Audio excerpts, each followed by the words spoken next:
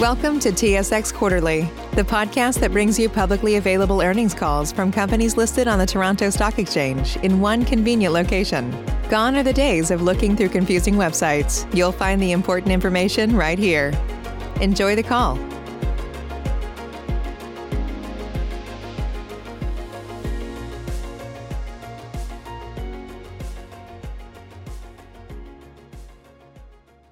Good morning, ladies and gentlemen.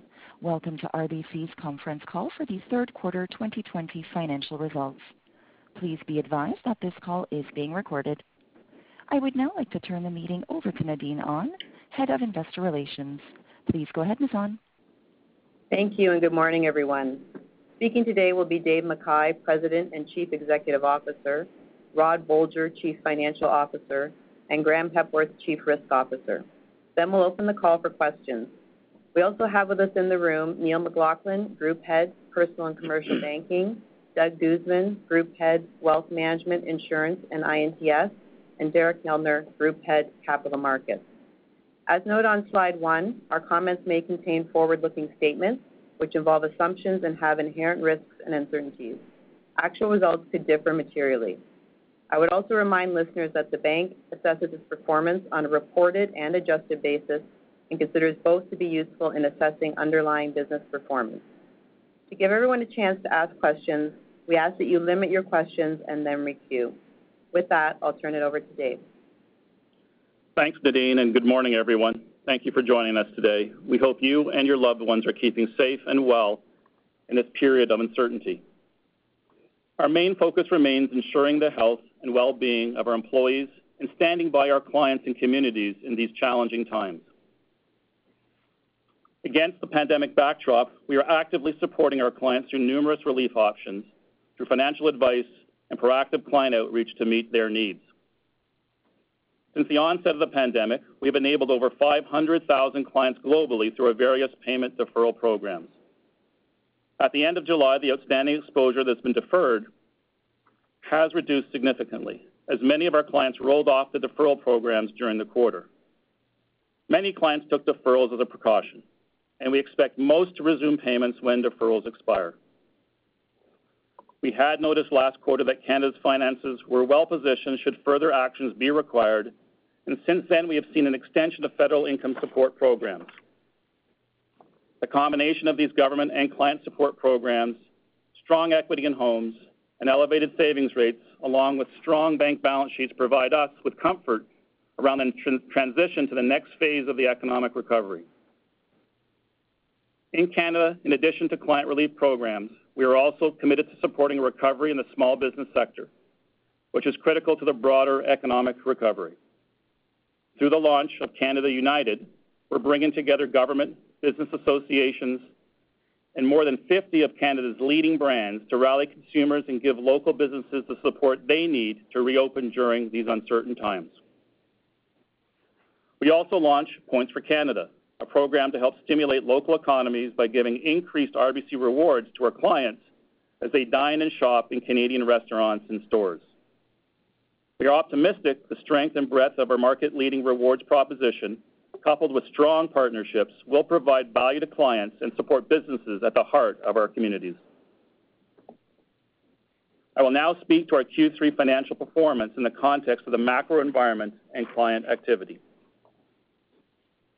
Today, we reported earnings of $3.2 billion. Our strong pre-provision, pre-tax earnings of over $4.7 billion added to our capital buffer this quarter while absorbing the impact of higher PCL and lower interest rates. Our resilient earnings continue to support dividend payments, a commitment we have upheld throughout our 150-year history. This quarter, we paid $1.5 billion in dividends, or nearly half of our net income, to our over 1 million retail and institutional shareholders, the majority of whom are based in Canada. Our CET1 ratio of 12% now provides a $16.5 billion buffer over the current regulatory minimum of 9%. This is in addition to over $6 billion in allowances for credit losses. Our internal stress testing suggests that even under a severe pandemic scenario, our capital levels will remain well above the 10% minimum set by OSFI prior to the pandemic. It is important to remember that our businesses have already experienced a stressed event over the last 5 months, and our allowance, capital, and liquidity ratios are all consistent or better than they stood at the end of January. And looking at economic drivers, as the Canadian economy slowly opens up, we are seeing signs of recovery in Canadian consumer spending. As stores continue to open, we have seen our over 9 million cardholders spend more this July than last year, the first year-over-year positive trend since mid-March. We're also seeing strong activity in housing markets across North America.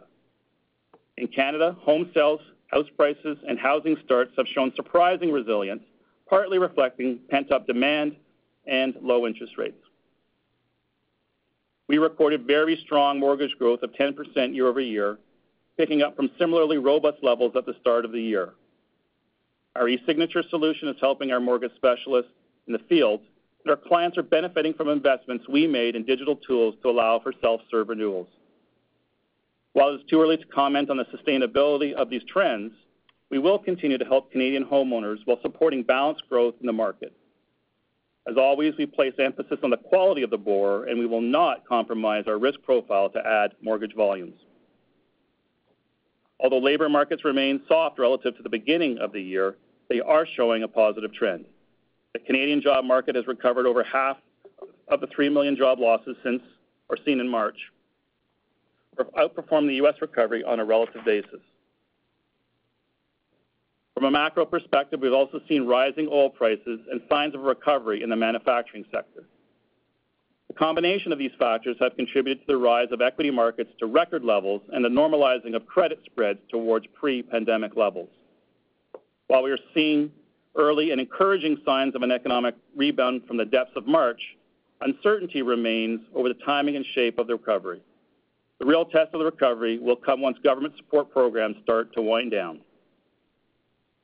We anticipate the fall will be a challenging time, and that's why we're proactively reaching out to clients to see how we can continue to be helpful.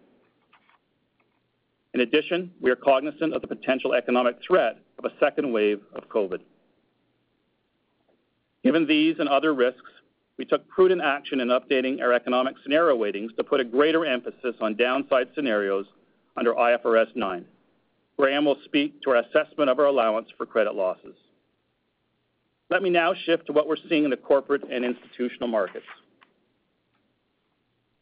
This quarter, capital markets benefited from continued robust client activity at the end of Q2, resulting in record earnings for this segment this quarter.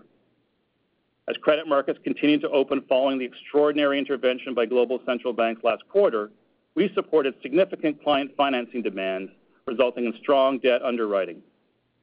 Our commitment to our clients resulted in RBC Capital Markets winning Best Investment Bank in Canada for the 13th year in a row, according to Euromoney magazine. This quarter, we also saw strong equity underwriting activity, which continued into early August with RBC Capital Markets serving as an active book runner on Rocket Company's $1.8 billion IPO. Our strong trading performance, which highlights the countercyclical nature of some of our revenue streams, benefited from elevated client activity in this period of market stress. In marked contrast, M&A activity generally remains muted as the macroeconomic and political uncertainty are giving CEOs pause in most sectors outside of healthcare and technology. Our wealth management businesses maintained their number one position in Canada, and RBC Global Asset Management surpassed $500 billion in assets under management for the first time as our clients continue to trust us with their assets throughout the cycle. And our U.S. wealth management also performed well, with assets under administration rising to a near record high in U.S. dollar terms. City National continued to see very strong loan growth, with loans nearing $50 billion, and also saw very strong deposit growth. While our core franchise continues to grow and add clients, the current low interest rate environment negatively impacted results this quarter. This impact was exacerbated by a shift in asset mix and material increase in enterprise-wide liquidity, which Rod will speak to. We've been a source of strength and stability for clients during this period. This is reflected in the significant 16% year-over-year growth in average deposits across our segments. Our retail and business clients are not only depositing government support payments into their checking accounts, but have seen a drop in cumulative cash outflows due to the bank support programs and social distancing requirements. These higher savings rates have positive implications for credit quality. Furthermore, we are seeing the benefits of our multi-year investments in digital and analytical capabilities in our custody business. We are seeing increased client deposits as mid-sized global asset managers face challenging conditions.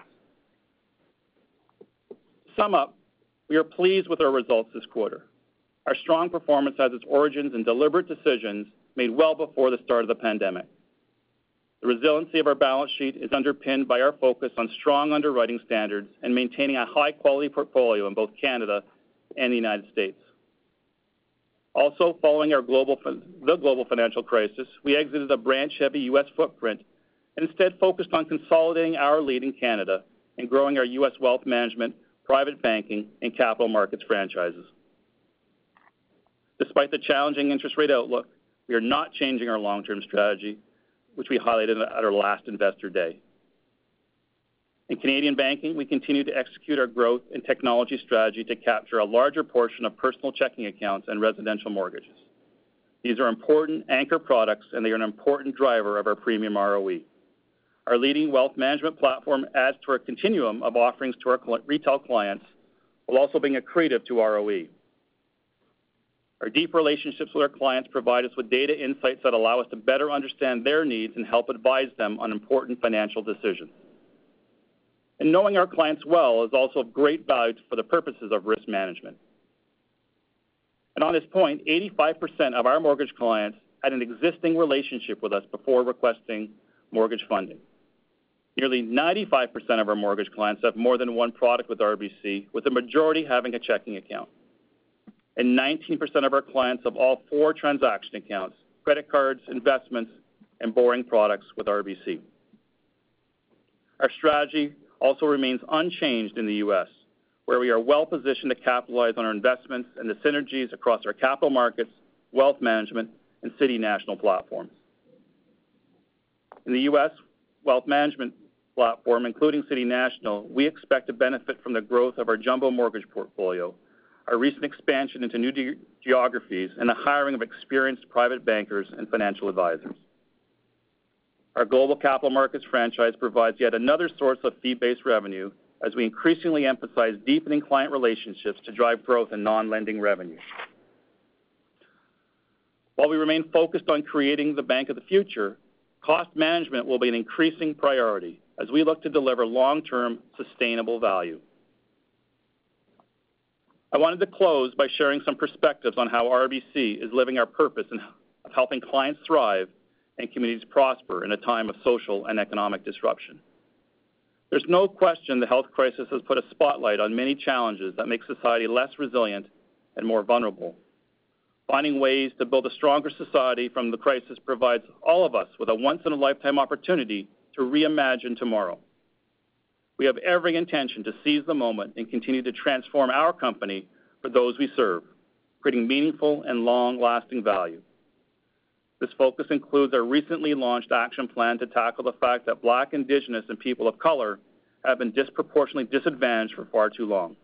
Our plan addresses significant factors impeding the ability of these communities to compete equally in opportunities for economic and social advancement. As part of this plan, we will increase our staffing targets for BIPOC executives from 20% to 30%. Another critical area is climate. We continue to push forward with RBC's climate blueprint. And just this month, we became the first Canadian bank to sign a long-term renewable energy power purchase agreement. And finally, for the 19th consecutive year, RBC has been named to the FTSE4 Good Index, which measures the performance of companies demonstrating strong ESG practices. This year, our percentile ranking among the banking sector rose to the 98th percentile. And with that, I'll pass it over to Rod. Thanks, Dave, and good morning, everyone. Starting on slide 7, we reported earnings of $3.2 billion and EPS of $2.20, while absorbing $675 million of provisions for credit losses. Pre-provision, pre-tax earnings of $4.8 billion were up 6% from last year, largely driven by significant strength in capital markets, with solid growth in our insurance and our non-U.S. wealth management businesses. Before I turn to the segment results, I will discuss three key topics of interest: capital, net interest margins, and expenses. Moving to slides 8 and 9, we reported strong CET1 ratio of 12%, up 30 basis points from last quarter. Our capital build was underpinned by strong internal capital generation, adding 37 basis points to our CET1 ratio this quarter. In addition, we saw paydowns of credit facilities and capital markets in contrast to last quarter. We have also seen Canadian commercial lending utilization levels trend lower from last quarter in nearly all sectors. And as credit spreads continue to normalize from their elevated peak in March, we saw a partial recovery in the unrealized losses we recorded in OCI last quarter. These positives were partially offset by higher market risk RWA, underpinned by an update to the historical period used to compute stress VAR to more reflect the market volatility seen earlier this year. I will now spend some time on RWA migration in our credit portfolios. This quarter, we recorded a further $2 billion of credit downgrades, adding to the over $9 billion we recorded last quarter. The downgrades have largely been in our corporate portfolios and capital markets, with over half related to COVID-19 vulnerable sectors. Following a detailed review of the corporate portfolio last quarter, the rate of corporate credit downgrades slowed materially this quarter. We did see a slight deterioration in our Canadian commercial portfolios, and we expect the gradual impact of credit migration in these portfolios to continue in the coming quarters. Given government and bank support programs and the high-quality profile of our clients, we have yet to see any significant negative ratings migration in our Canadian retail portfolios. To provide some additional color, we stress-tested our retail portfolios under client support programs to levels well beyond our expectations and current loss estimates. Even if our retail accounts under our deferral programs become delinquent at a 10% rate, the incremental impact to our CET1 ratio from RWA inflation would be manageable at less than 10 basis points. And as seen this quarter, our strong recurring earnings stream will continue to act as the primary absorber of any deterioration. So absent a further meaningful economic downturn, we expect our CET1 ratio to remain at approximately 12% by the end of the first quarter 2021, as capital generation is offset by risk migration and the reduction in OSFI's transitional capital modification for ECL provisioning. Now moving on to net interest margins on slide 10, our enterprise NIM declined 12 basis points quarter over quarter, largely due to the impact of both the Bank of Canada and the Federal Reserve cutting interest rates by 150 basis points in March. Recall, we had previously disclosed an immediate and sustained 100 basis point shock would have a negative impact to our revenue of over $600 million over a 12-month period as of Q1 2020. The impact to our NIM this quarter from such an interest rate shock was increased by elevated liquidity levels at the enterprise level, with low-yielding cash and investment balances up $146 billion from last year. Our elevated LCR translates into a surplus of $127 billion over the regulatory minimum. At a segment level, Canadian banking NIM declined 12 basis points quarter over quarter, or 14 basis points over the last 2 quarters, due to 3 main factors. First, the impact of lower interest rates on deposit margins was the largest driver of the compression in NIM. Our current mix of personal deposits has a greater proportion of non-interest-bearing, low-beta checking accounts, which do not reprice in parallel with movement in benchmark interest rates. Another headwind this quarter was the change in asset mix underpinned by the decline in higher-yielding credit card balances, as well as strong growth in lower-spread Canadian mortgages to a lesser extent. In contrast, deposit growth had a positive impact. Very strong double-digit growth in higher-margin checking accounts and business deposits far surpassed solid growth in interest-bearing GICs, which themselves were still up 9% year over year. Although our strong weighting to checking accounts and credit cards resulted in a drag to our NIM this quarter, both these products provide important strategic benefits and continue to underpin our leading Canadian banking net interest margin. Moving to City National, where NIM was down 33 basis points relative to last quarter, the impact of lower interest rates on low yields was more pronounced given the structure of the balance sheet, where the majority of our loans are variable rate. This was partially offset by lower deposit and wholesale funding costs. On an enterprise level, we expect liquidity to remain elevated over the near term, and we'd expect lower wholesale funding needs in the coming months given our strong deposit growth. Now moving to expenses, which were up 6% year over year, largely due to higher variable and stock-based compensation. Excluding these and foreign exchange, all bank expense growth would have been relatively flat to last year. Furthermore, COVID-specific costs added over $90 million of expenses in the quarter from special compensation costs for certain employees and increased cleaning. In contrast, marketing and travel costs were down $90 million as part of a 16% reduction in discretionary expenses from last year. On a segment basis, Canadian Banking limited expense growth to less than 2% year over year. Excluding COVID-specific costs, Canadian banking expenses would have declined 2% from last year. Both insurance and I&TS expenses were down 6% from last year, and despite higher variable compensation, both capital markets and our non-U.S. wealth management businesses reported positive operating leverage. U.S. wealth management expenses were up 12% year over year in U.S. dollars, or less than 3% excluding the impact of our U.S. share-based compensation plan. And we expect City National's expense growth to continue to slow over time following elevated growth in our back office technology and regulatory costs in recent periods. We also expect to slow our recent accelerated hiring growth strategy. We remain diligent in managing our all-bank cost base as we continue to balance project prioritization with our commitment to creating long-term value for our clients. Moving to our business segment performance, beginning on slide 11, Personal and Commercial Banking reported earnings of $1.4 billion. Canadian Banking net income was $1.3 billion with pre-tax, pre-provision earnings of $2.3 billion, down 8% from a year ago. Net interest income was lower year over year as solid loan growth of 6% and very strong deposit growth of 18% were offset by the impact of significantly lower interest rates.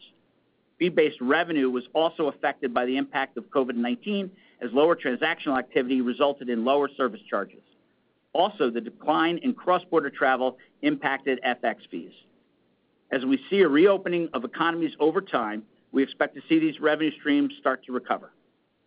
Turning to slide 12, Wealth Management reported earnings of $562 million.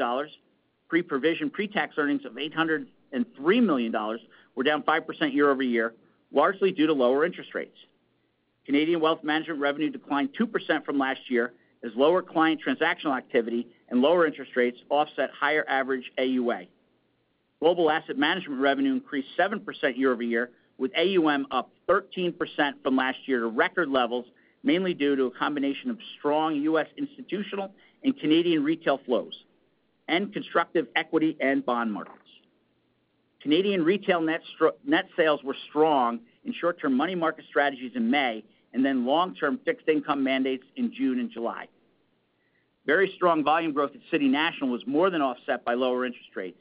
Loan balances increased $11 billion, or 29% year over year in U.S. dollars. Loan growth, excluding the impact of PPP loans, was still up a very strong 17%. City National deposits were up $17 billion, or 38% from a year ago. We also saw strong growth in our U.S. Private Client Group, with AUA up $28 billion in terms of U.S. from a year ago. The revenue benefits from very strong volume growth in our U.S. wealth management businesses were more than offset, again, by the impact of lower interest rates. This quarter saw favorable accounting volatility on interest rate swaps in City National, mark-to-market seed capital gains in Global Asset Management, and our deferred compensation plans in the U.S. wealth management, a partial reversal of last quarter's losses. On slide 13, we discuss our insurance segment, which provides an important diversified source of earnings that is less exposed to spread revenue and credit risk. Net income of $216 million increased $12 million, or 6% from a year ago, mainly due to higher favorable investment-related experience and improved claims experience. These factors were partially offset by the impact of longevity reinsurance contracts in the prior year. On to Investor and Treasury Services on slide 14, where net income declined to $76 million. As we guided in May, results were particularly challenged this quarter. Our funding and liquidity business was most impacted by the servicing of the bank's elevated liquidity position. In addition, lower revenue reflected the unfavorable impact from the prior period interest rate movements, partially offset by tightening credit spreads towards pre-COVID levels. These results do not reflect our expected run rate going forward. In contrast, our asset services custody business had a solid quarter as FX revenue benefited from increased client activity resulting from volatility in FX markets and lower expenses driven by disciplined cost management initiatives. Now turning to slide 15, Capital Markets reported record earnings of $949 million. Pre-provision, pre-tax earnings of $1.3 billion were also the highest level on record, reflecting the strength of our global franchise. Corporate investment banking revenue was up 12% year over year to a near record $1.1 billion, partly due to recoveries in loan underwriting marks as we were able to sell off deals following the thawing of leveraged loan markets. The narrowing of high-yield credit spreads also helped in this regard. Also contributing were strong debt and equity underwriting fees, which benefited from low interest rates and constructive equity markets, respectively. These more than offset what remains a muted M&A advisory environment. As our corporate clients feel increased comfort around their own balance sheets and the stability of their operations, we have seen debt underwriting activity begin to slow.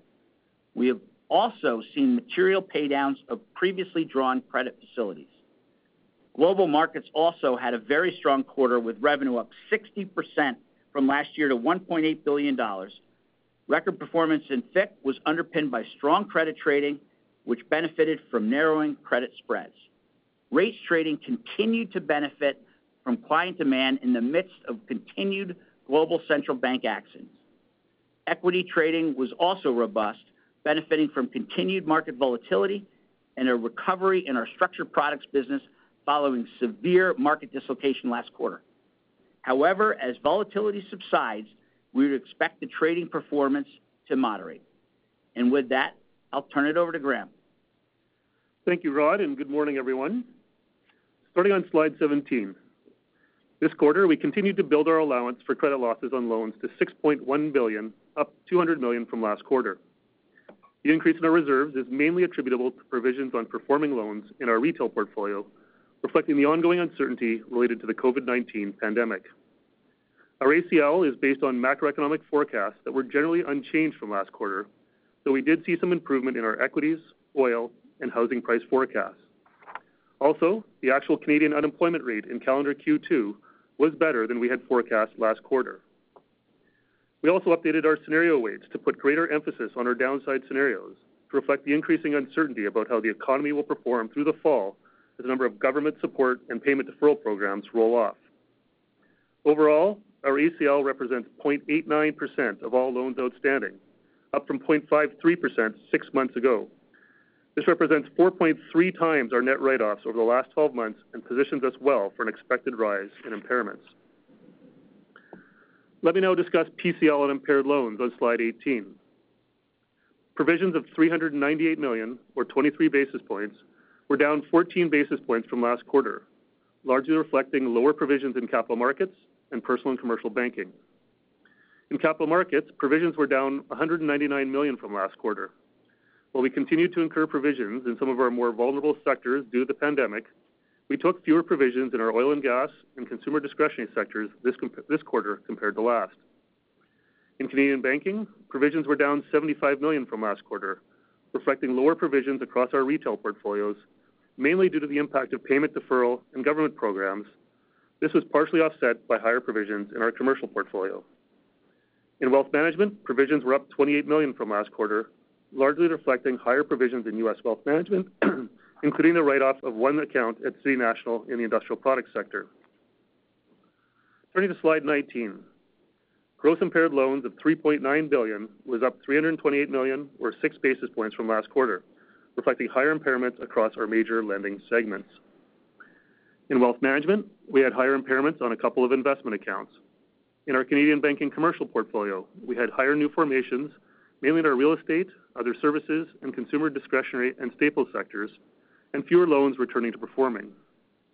In our small business portfolio, we had higher new formations in sectors most vulnerable to the impact of COVID-19, mainly in the Greater Toronto area, Most of these loans are government guaranteed. And in our retail portfolio, we had lower new formations in our personal lending portfolio and fewer write-offs in our cards portfolio. In capital markets, we had lower new formations in the oil and gas sector, partially offset by higher repayments in the utilities and oil and gas sectors and higher write-offs in the industrial products sector. Turning to slide 20, our exposure to sectors most vulnerable to the impact of COVID-19 decreased by 7% from last quarter due to the paydowns of credit facilities by our clients.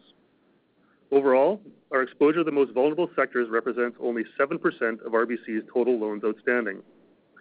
This quarter, 27% of PCL on impaired loans and 46% of impairments pertain to these sectors. We also saw a slowdown in credit migration related to COVID-19 as credit rating assessments in our capital markets portfolio mainly occurred throughout Q2. The credit rating assessment in our Canadian banking commercial portfolio is over one-third complete, and we expect to have substantially completed our review by the end of the year.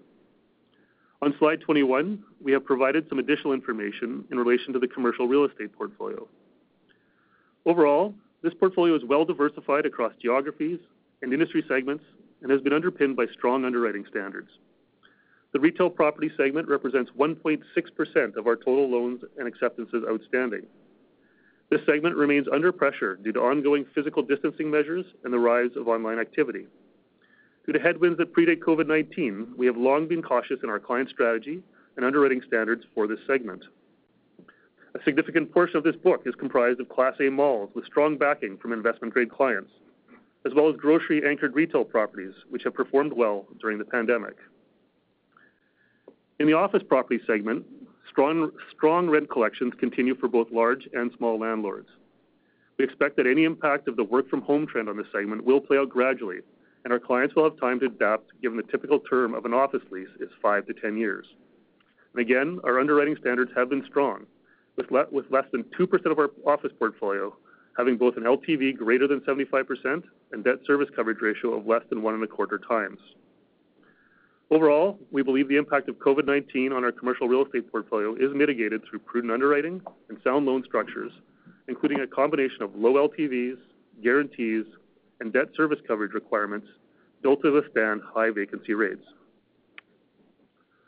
Let me now provide some color on our client payment deferral programs across Canadian Banking's retail and commercial portfolios, starting on slide 23. As I noted earlier, we experienced lower delinquencies and impairments this quarter as clients had the ability to defer certain payments for up to 6 months. Overall, client demand for new deferrals has largely abated, and overall active deferral balances have declined as our broad client support programs come to an end. Slide 24 provides some context around both the performance and risk profile of our Canadian Banking retail deferral program to date. Of the nearly $23 billion in retail deferrals that ended their deferral term since March, 80% have resumed regular payments. 19% have extended their deferral period for an additional 2 to 3 months, generally not exceeding a 6-month deferral period, and only 1% have become delinquent. Additionally, we have seen clients continue to make payments during their deferral period. While we view this as credit positive and consistent with our expectations, the level of payment activity is materially driven by factors such as operational ease, the economic cost of the deferral for the client, and the nature of the product. Substantially all of the remaining $39 billion in retail deferrals are set to expire by November. Based on the deferral performance to date, along with the insights we have around the level of client cash balances and the degree of income disruption, we are confident that we will continue to see the majority of our clients with active deferrals resume regular payments. However, there will be clients who are unable to resume regular payments due to loss of employment or income.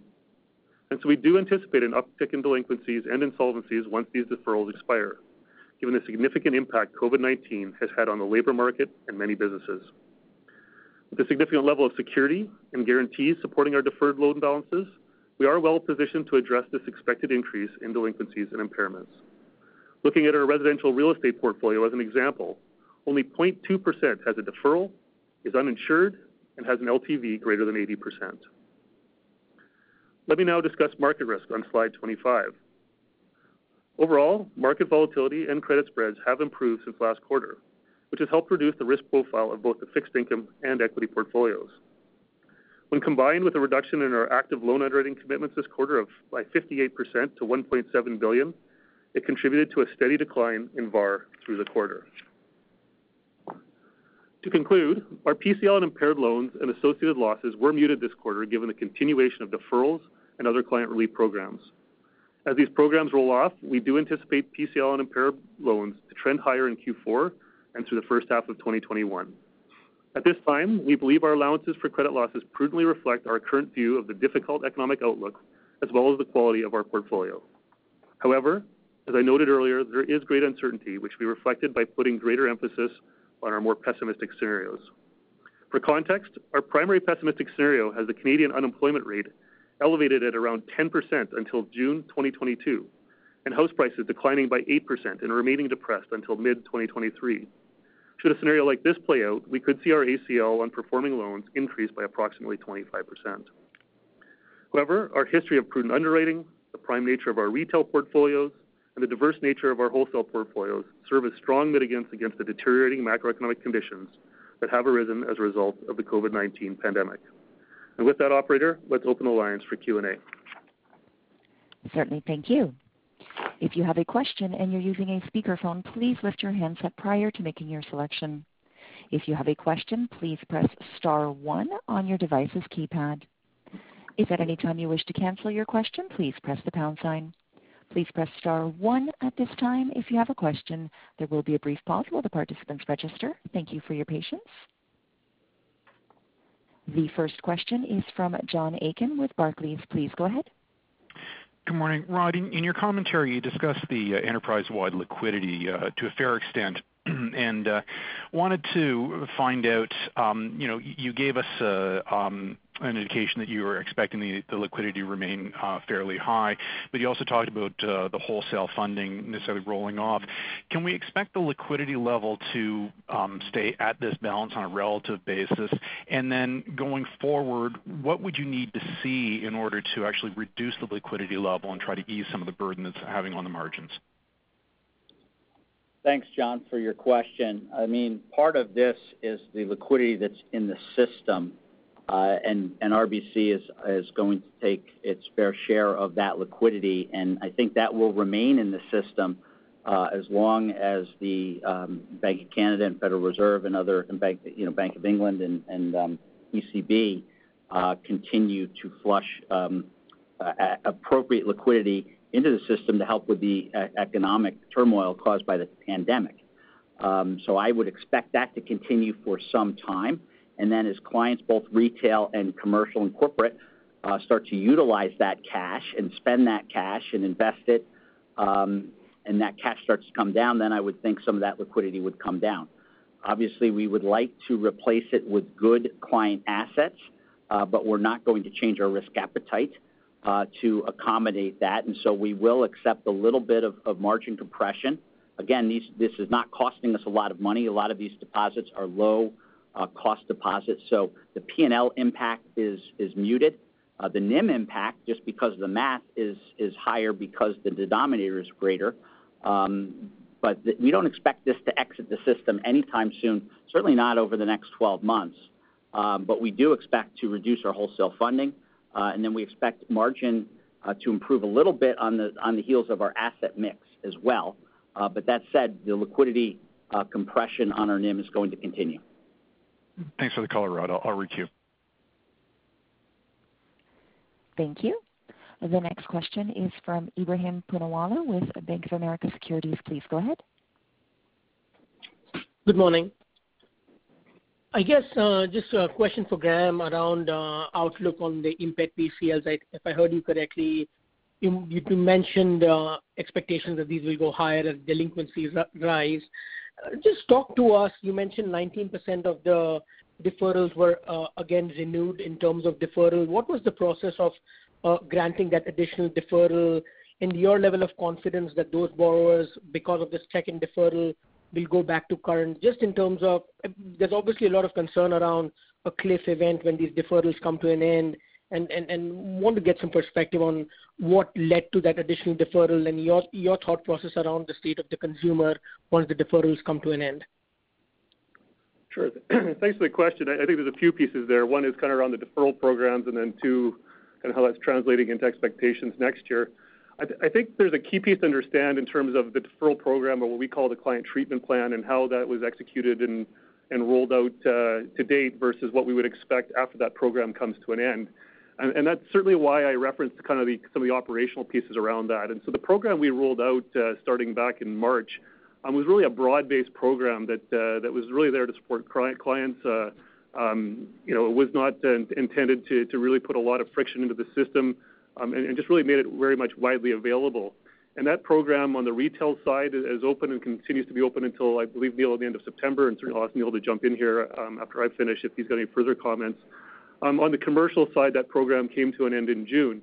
And so when we look at things like the early cohorts that we referenced here and how there's a portion of those where they've extended their deferrals, again, that was really at an option of the client's discretion. So there wasn't a lot of friction when it came to that.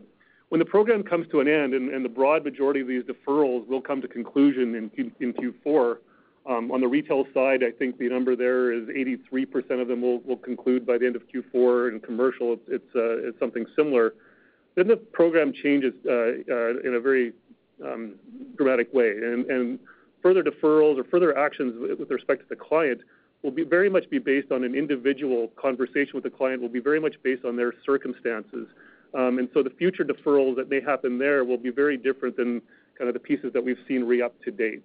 So I would really differentiate kind of what we saw in this quarter in the early cohorts versus what we will see when we go into Q4 and the broad-based program comes to an end. And that's really tied to, as we roll into the next stage of this, we really want to get to that point where we're having a very deep conversation with our clients. We're understanding their financial profile, what income they have, what their assets are, and how we can work to develop solutions for them, and really keep them in a solid position to the extent possible. The second part you kind of referred to is then what does this mean kind of going forward? I would again break that up into a couple pieces. When you look at delinquencies and impairments, certainly these deferral programs and the government support programs have suppressed delinquencies and impairments in this quarter, and I think that was something we kind of had indicated last quarter. That was our expectation.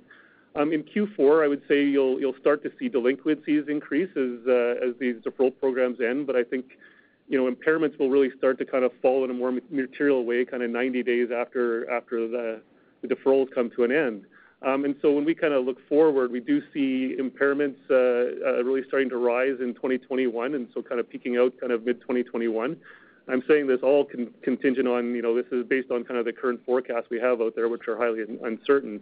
And so that's kind of give you a bit of background on what we've got to date versus what and why we're expecting kind of the timeline that we put forward. But maybe I'd invite Neil to add any further comments on that. Yeah, thanks, Graham. Maybe just to put some color on the point about the 19% that Graham mentioned that had opted for a second deferral. Operationally, what we did early on in the pandemic is we created online tools just for ease of use and sort of operational efficiencies to allow customers to go online and then self-select a 1 or 2 month deferral on these products digitally. And so with those short-term deferrals, a couple things we saw because of the ease of it, some customers just did it out of abundance and prudence, sort of making sure they had as much cash flow as they could, just given the uncertainty. And the other reality was some of these customers, they could have walked into a branch or called the contact center, had a conversation, qualified obviously for a 6-month deferral. They chose not to do that and went online for a shorter term. So when those shorter term deferrals came up and they did requirement, then that would have counted as opting for a second deferral. So I think some of that was operational, and I would just reiterate Dave's point in his opening comments that this is a top priority for us. We're reaching out to both our retail and our commercial clients. We're getting really good response from both of them in terms of the support they're getting and the advice they're getting, and we'll continue to do that through the fall and in Q4. And Graham mentioned October really being the peak in which the deferrals will start to expire, or when the majority of deferrals will expire. Thank you. Thank you. The next question is from Steve Theriault with Eight Capital. Please go ahead. Thanks very much. I think for Rod, thanks for the additional disclosure on the NIMS. Could you give a little bit of an outlook to the extent possible in terms of both Canadian Banking and City National? And in particular, do you expect a very strong mortgage growth, which I expect you would tell us is going to continue at least in the short term, despite the uncertainty? If that strong mortgage growth, you expect that to weigh in any meaningful way in terms of mix on the Canadian margin? So thanks for the question. Rod will talk about NIMS and Neil will talk about the mortgage growth. Sure. Thanks, Steve, for that. So, yeah, I would expect the impact to be muted going forward. I think the biggest drop was this quarter because we had the full 3 months of the interest rate cuts in the results. And when you think through what the impacts are going to be going forward, the asset mix has certainly weighed on us this quarter in Canadian Banking. That should improve as credit card spending improves. The balance of credit card as a percent of total should improve, which would benefit the NIM. Also, I mentioned the less wholesale funding. As our wholesale funding rolls down, we wouldn't need to replace it with more expensive wholesale funding, given the strength in our deposits that we see over the medium term. So all of those factors should benefit us, but we will see on a year-over-year basis, we'll still see continued NIM compression, but on a quarter-over-quarter basis, it should be much more muted. Same thing with City National. The biggest impact was this quarter. The next few quarters, we would expect it to stabilize as well. So I think looking at all things considered such as that, the wholesale funding should benefit us, the asset mix should benefit us, but on a period-over-period basis, the mortgage repricing is going to bring it down a little bit, so the impact should be muted. Neil, on mortgage growth? Yeah, in terms of mortgage growth, we had pre-pandemic, we had an awful lot of momentum. We'd made, I think, some really foundational changes last year, and that really had a great start to the year. So in terms of our outlook, yeah, high single digit for the rest of 2020. We do see that starting to soften next year, more sort of falling down into the mid-single digit. We're seeing good demand across the country. Some of that we'd say was really delayed from very low volumes in April, May, beginning of June. So some of that I would say has been pushed back.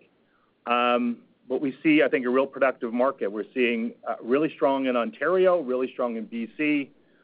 Two markets where we have a really good footprint, really strong team. So I think those would be kind of the outlook and I guess really just sort of the shape of that demand curve, which was really strong in terms of our originations and commitments up until April, and then pandemic just put everything to a screeching halt, and now we've seen that slingshot back to really take up some of that demand.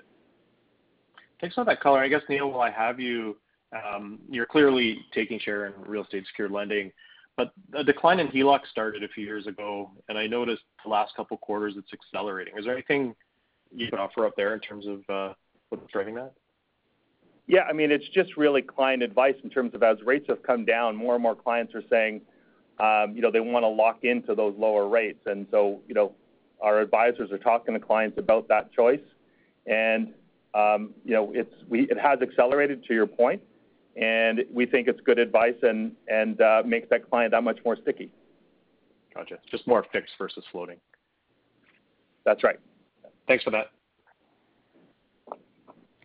Thank you. The next question is from Gabriel Dechaine with National Bank Financial. Please go ahead. Good morning. I want to rotate back to the deferral stuff. And on one hand, we see a pretty big decline in the mortgage balances that are deferring payment, but commercial was up a bit. I would have expected that to be down because the deferrals periods, as I understand it, were 3 months, not 6 months. What's going on there? Are you providing a lot more extensions? And then, in any cohort, I guess, that's coming off deferral, do you have any stats on how many are current versus extensions versus impaired?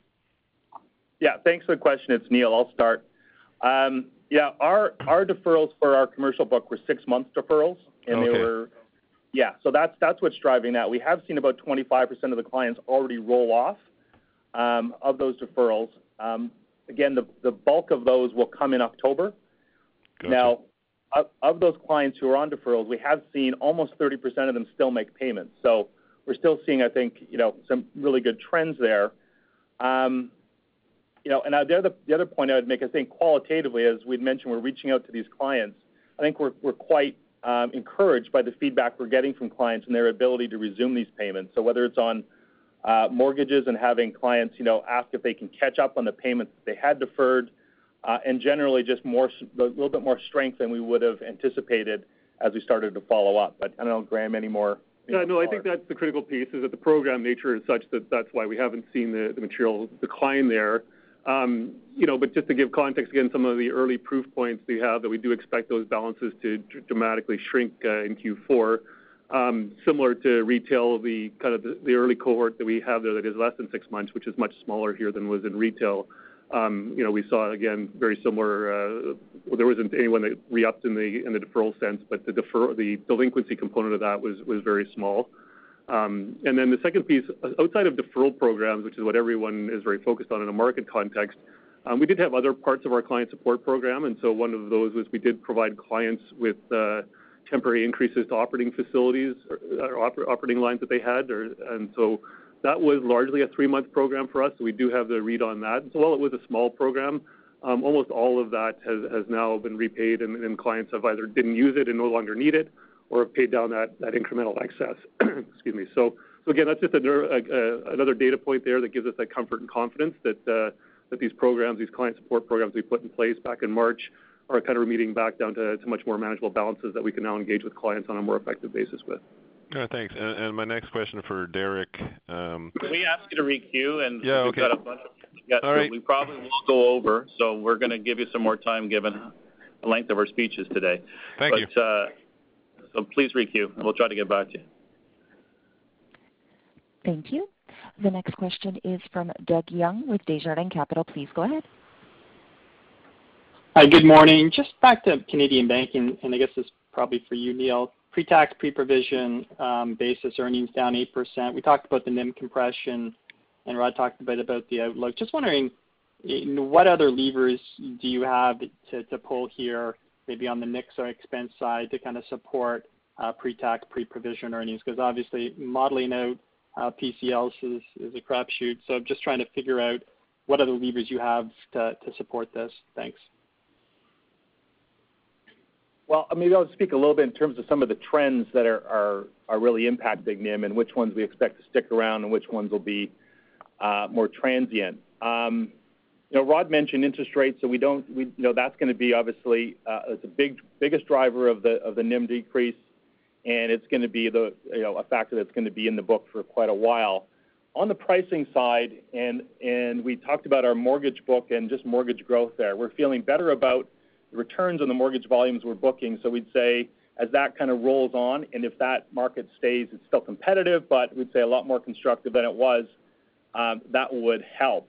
In terms of, I think Rod mentioned it in his opening comments, but definitely a transitory part of what's impacting NIM is the credit card business. So as part of our client treatment plan, we also did offer all those balances that went into the cards treatment plan a 50% reduction in the rate that they pay.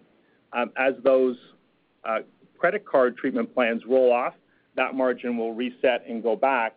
And then the other part Dave mentioned in his opening comments just about the velocity of spending by the consumer. So we are starting to see that pick up. Our card services revenue has been impacted quite a bit. Obviously, as clients aren't spending, we're not creating that interchange, that credit card service fee revenue. So we still have a couple categories like travel, obviously, that are way down. Dining is way down. But we're starting to see the everyday spend pick up, and now we're into a positive territory year over year. So I think those are some of the things that, and then obviously just volumes. I think we're feeling really good about our ability to capture deposits and have clients make RBC their choice, and whether that's on a core deposit account or again on the strength of the mortgage business. And then the last one would be Rod mentioned where we are on our cost, and we have had COVID costs in the quarter, which we think are mostly behind us, some incremental compensation costs. And then if we take out those COVID-related costs, we would actually have had negative NIE year over year. So costs, as to Dave's point, will continue to be another lever. And can you just quantify the credit card reduction? in rate, and as that comes off, that'll have a positive impact on. Can you quantify how much that weighed on NIMS? Is it possible? Yeah, it was.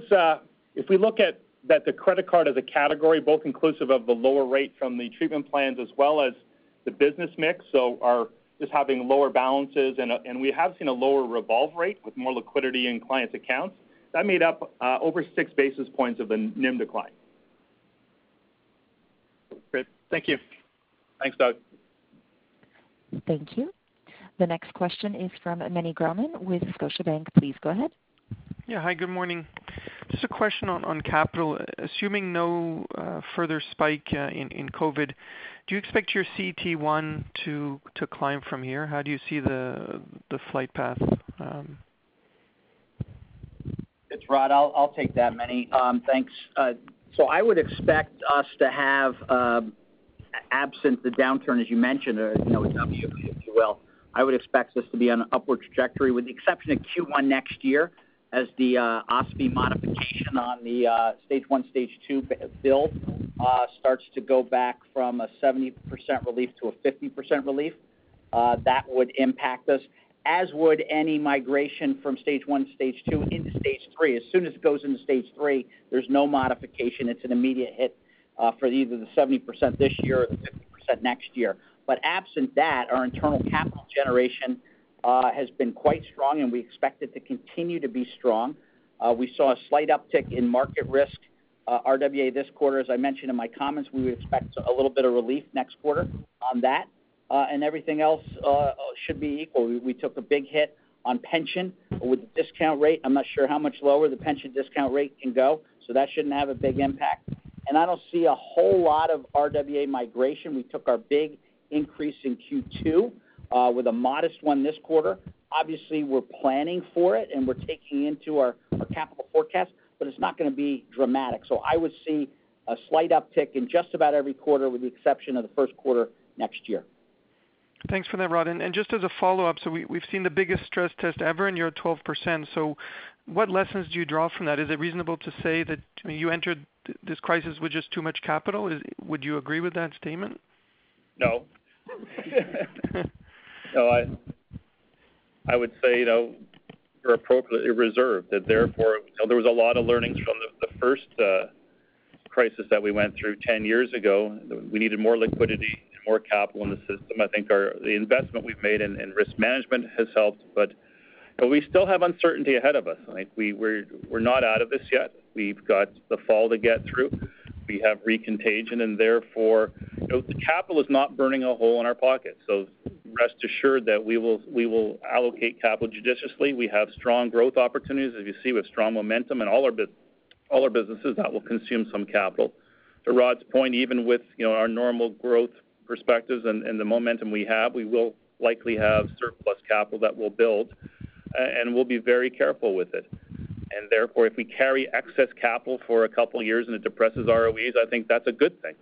I think the overall kind of perspective is we're going to remain, somewhat defensive and careful through still what I think will be a fairly challenging year. Thanks for that. Thank you. The next question is from Mario Mendonca with TD Securities. Please go ahead. Good morning. I want to sort of try to get to the heart of the matter on impaired credit losses. I think what we're all trying to do is, in asking questions about the deferrals, is make an estimate of where impaired PCLs could be. Graeme, could you offer an outlook, perhaps a range, if you will, of where impaired loan PCLs could be over the next few quarters? Thanks, Mario. So maybe just a few comments. I'll reiterate a bit of, I think, some of the commentary I provided. I think certainly we're facing a lot of uncertainty, and so I think, in the face of all that uncertainty, we're not inclined to provide a very specific forecast at this point in time. I think there's just too many factors that go into that. I think the general guidance I would provide, and just to confirm what I've said before, certainly the impaired loan situation and the PCL that come with that this quarter, have trended down in large part because of all the deferral and government support programs that are out there. And I think that was kind of our view as to how this would play out last quarter, and we would expect a good part of that to continue to play out in Q4. And that's why we kind of really see the impaired situation really starting to kick in 2021 and really seeing it ramp up kind of through the first half and peaking kind of in the middle of 2021 next year. But that's all very much contingent on, again, that the macroeconomic forecast plays out consistent, or the reality plays out with the forecast that we're operating under, that certainly we don't see kind of future downturns associated with COVID, and that the translation kind of that we have expected off the back of macroeconomic situation is consistent with what we're looking at. So really difficult to put a forecast out there at this point in time, and something certainly as we work through Q4 and kind of get better transparency on the transition into delinquencies and impairments, that I think we can have hopefully a better conversation with that at that time. Let me just go real quickly to, I think, Rod, you made the comment about 1/3 of a review of probability of default was completed. I didn't follow you there. What did you refer to when you said 1/3? So we were talking about credit migrations, and so if you break that up into three broad chunks, the capital markets portfolio, because of the kind of the real-time information we get there on our clients because they're public, we were certainly able to really reassess our credit ratings largely in Q2 to be consistent with the COVID-19 kind of environment. Our commercial, our mid-market, our smaller clients, that's a more difficult assessment to make. We don't have real-time information on those clients. We don't have financial statements every quarter or Bloomberg's to give us kind of the insights there. And so that's a longer process that we go through with our clients, and so we're working through that now, and so that's the piece I say is about 1/3 done. To give it context, we think RWA in that space could increase by $7 to $9 billion range, but we would expect that to happen kind of over the next 6 months, and so that kind of feeds back to Rod's comments that's kind of built into that plan and the forecast on the capital side. And then the retail piece has been the side that's been interesting. Well, certainly on one hand we're seeing those more distressed and challenged clients, and then the downgrades happening there in our rating models. The flip side is the broader client base is seeing an upgrade there, and that's just reflective of these cash balances and the lower spend that's really improving their credit ratings. And so that's really offset that piece of it. And so over time, we would expect there to be some ratings migration and some RWA inflation on the retail side, but we really are seeing that play out over a much longer horizon now than we had originally expected. And so again, to Rod's comment, we expect that to be much more readily absorbed through ongoing earnings. Okay, thank you. Thank you. Thank you. The next question is from Sohrab Movahedi with BMO Capital Markets. Please go ahead. Yeah, thanks. Graham, I don't know if you could give us some color on the deferrals, maybe pick the mortgages as to geographic breakdown, number one, and vintage year of the origination of those mortgages, and whether or not the 1% that you say have gone delinquent, if that also follows the same kind of pattern, or is there something a bit more specific for geography or your origination? Thanks. Sure. Thanks for the question. I'll provide a few dimensions. I don't have all the pieces you were asking about on that. But if you look at, again, I think a few things we're trying to make sure people are traveling with here is, on one hand, appreciating that this large balance, this $57 billion, that because of the open nature of that program, that we really do expect that to compress to a much smaller, much more manageable number. And we provided the proof point there around the early cohorts and what we're seeing on that. When you look at you asked about the regional segmentation on that, you would see a bit of what you would expect, kind of where parts of the economy are affected. So kind of the highest deferral rates would be in Alberta, consistent with the kind of macroeconomic, the kind of dual impact that Alberta is facing, both with the pandemic and the impact on the oil and gas environment. GTA would be next highest there, and again, that's a reflection of two things I would say. One is kind of a lot of the service economy that comes out of Toronto, but also kind of the higher level of home prices. And then on the lower side, you'd see Quebec and some of the other parts of Ontario outside of the GTA. Other segments that we would look at when you look at kind of investor versus homeowner segmentations, we don't really see a differential there in deferral rates, so that's not really been a risk indicator at this point in time. And then you look at, say, condo and non-condo.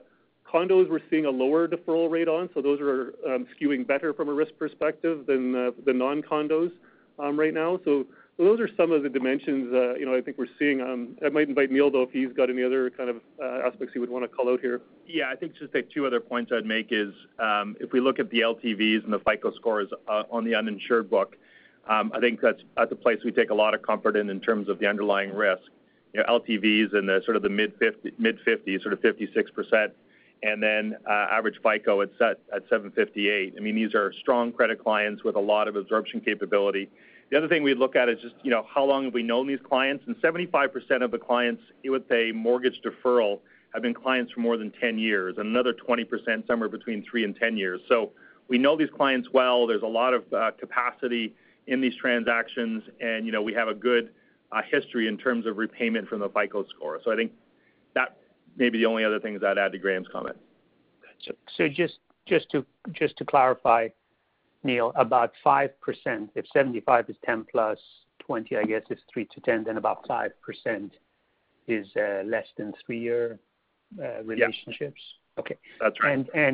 And the percentage that have gone delinquent, they would follow the same geographic pattern as well. The 1% that you say have gone delinquent.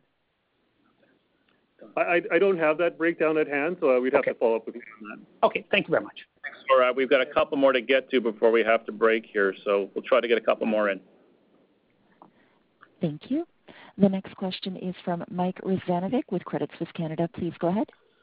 Hi, good morning. I had a two-part question on the mortgage deferrals.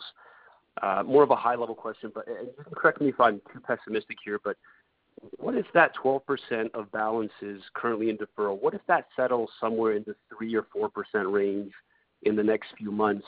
How would you view that with respect to the broader risk to the Canadian housing market if you get a lot of potentially foreclosed properties coming to the market? And my follow-up to that is if there was a perceived risk and things were and there were legitimate concerns, should we even be thinking about a cliff event, or should we maybe be thinking about the likelihood that maybe the banks get together with the government and perhaps figure out a way for a more gradual unwind of those problematic loans? Yeah, thanks for the question. I think just maybe to kind of level set on, I think, some key pieces here that there's a lot of focus on a big cliff event here, but to me this is more just a transition from kind of one phase of how we're going to manage with our clients on this to the next phase. I think Neil brought up a pretty critical stat in his last comment there around the LTV. And so when we look at those deferral clients, as Neil said, they have a very high FICO, which indicates just a strong willingness to pay, and they have a very low LTV on average. So we have a LTV in the kind of mid 50%. And so, clients being distressed is going to be a critical challenge. But our ability to work with them and work with the equity that they have in their homes, work with the income they have, even if it is diminished, to make sure that we can reset and reprofile a kind of a lending situation that works for them, but is also still consistent with our lending standards and appetite. Really is going to be critical to helping prevent kind of the pieces I think you're really worrying about and concerning yourself with, which I think we all worry about at the end of the day. And so this isn't really kind of a cliff event that goes from deferrals into some broad-based set of foreclosures. That there's a whole lot of tools in our toolkits, and there's a whole lot of liquidity, cash, equity, and income that clients have to work with that we can really extend this out over a much longer period of time and really not create that cliff event for the economy and the housing market that I think that you're pointing to. Okay. And that the 3 to 4% that I mentioned, is that something that you would see realistic? And I'm just trying to get a sense of at that level, would there be concerns on your end for just the overall sort of health of the housing market and confidence levels? Sounds like it's not. The number is one that I'm traveling with directly, so I'd have to think about that more specifically. But certainly, the expectations that we've built in our macros, don't put us in a spot that we think the scenario you're describing is one that we're immediately worried about. We're going to move on, Mike. Yeah. Okay, that's helpful. Thanks. Thank you. The next question is from Scott Chan with Canaccord Genuity. Please go ahead. Good morning. Graham, you offered some advice on the, perhaps the impaired loan trajectory over the next few quarters. What about performing loans? Can you maybe kind of talk about some of the stuff that we should think about? And I don't know if you have any guidance. I know your coverage ratios are probably peer high right now, but any guidance on that front over the next few quarters would be helpful. Sure, Scott. Thanks for the question. So I think what you've seen to date and kind of what you should expect going forward. Just a few comments there. So certainly, we took a substantial increase in our provisions and reset our ACL at a much higher level on performing loans in Q2, and that was really just reflecting the step change that we saw as COVID-19 came into play. And to do that, we undertook a lot of work to kind of reset the scenarios to make sure they were reflective of the COVID-19 world. We did a lot of work with our data and our analytics and our models to make sure that they were capturing kind of the unique features and elements of the macroeconomic situation we're facing, reflective of too, and including aspects like the CERB and the government's programs, the deferral pieces, et cetera. And so, we reset that in Q2. As we moved into Q3, I would say, we didn't take nearly the same level of provisions, and that's a factor of a number of things. One, the macroeconomic situation and our forecasts were largely consistent with what we laid out in Q2. We did increase our weights a little bit, so that goes the opposite direction to just reflect the uncertainty of how long this recovery could take. We did see a decline in balances, which would again influence the ACL down. And then the fourth factor is just the credit side of it and how we factor that into our provisions this quarter.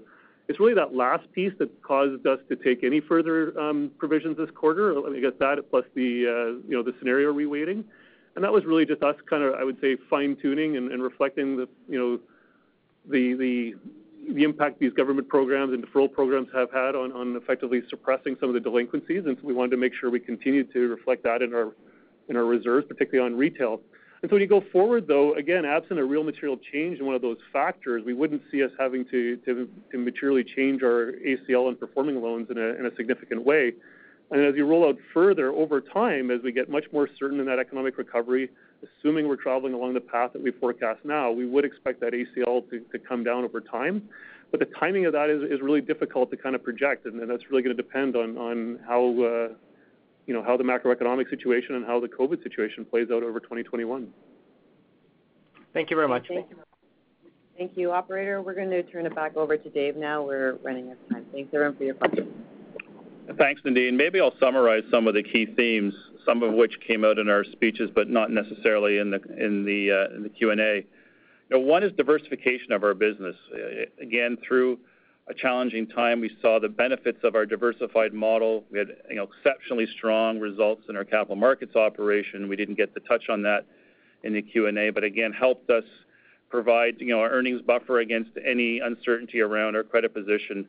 We saw very strong client volumes across our businesses, as you saw from the retail bank, mortgages, core banking, capital markets, institutional trading, equities, credit trading, great DCM volumes. We saw very strong volumes on the lending and deposit side in City National, and very strong, Wealth Management Canada performance. So client activity remains strong. We continue to take, a prudent market share, and it's really the investment in technology we've made.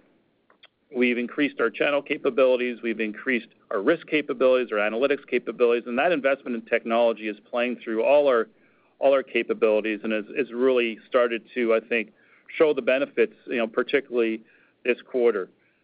The strength and resilience of our balance sheet and our reserving and our risk management capability, I think, was strongly represented this quarter. We're being very prudent. As I said, we've seen strong recovery so far in whatever it is, a check mark or swoosh or whatever recovery scenario you're planning for.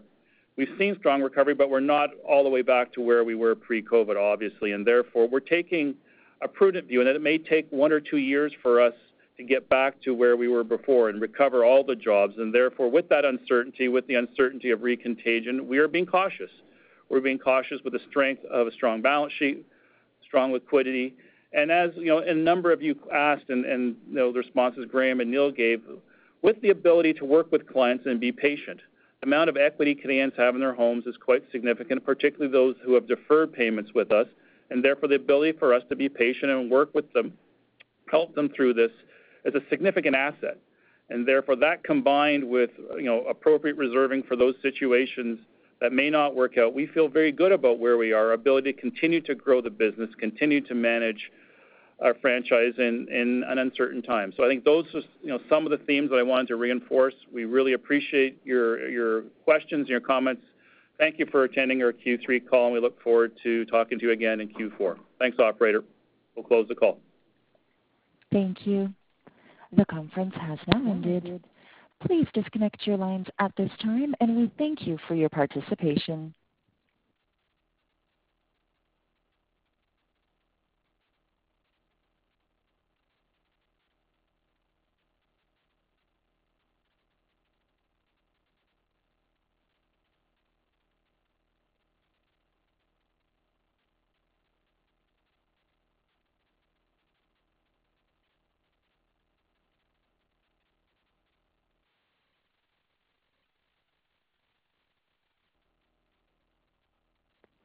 Thank you. The conference has now ended. Please disconnect your lines at this time, and we thank you for your participation.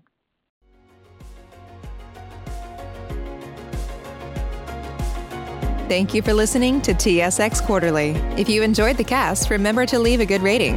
And remember, for any additional inquiries, please consult the company's investor relations section on their website. See you next time.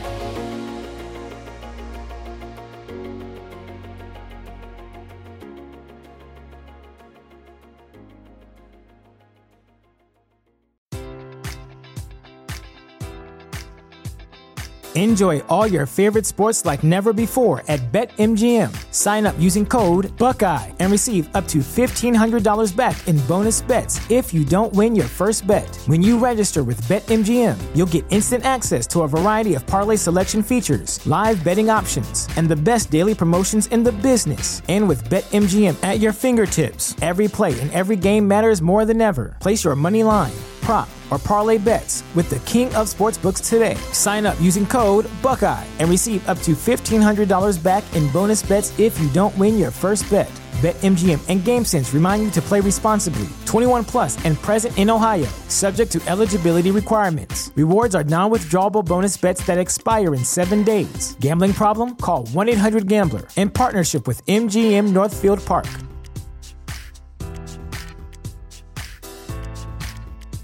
Sick of being upsold at gyms?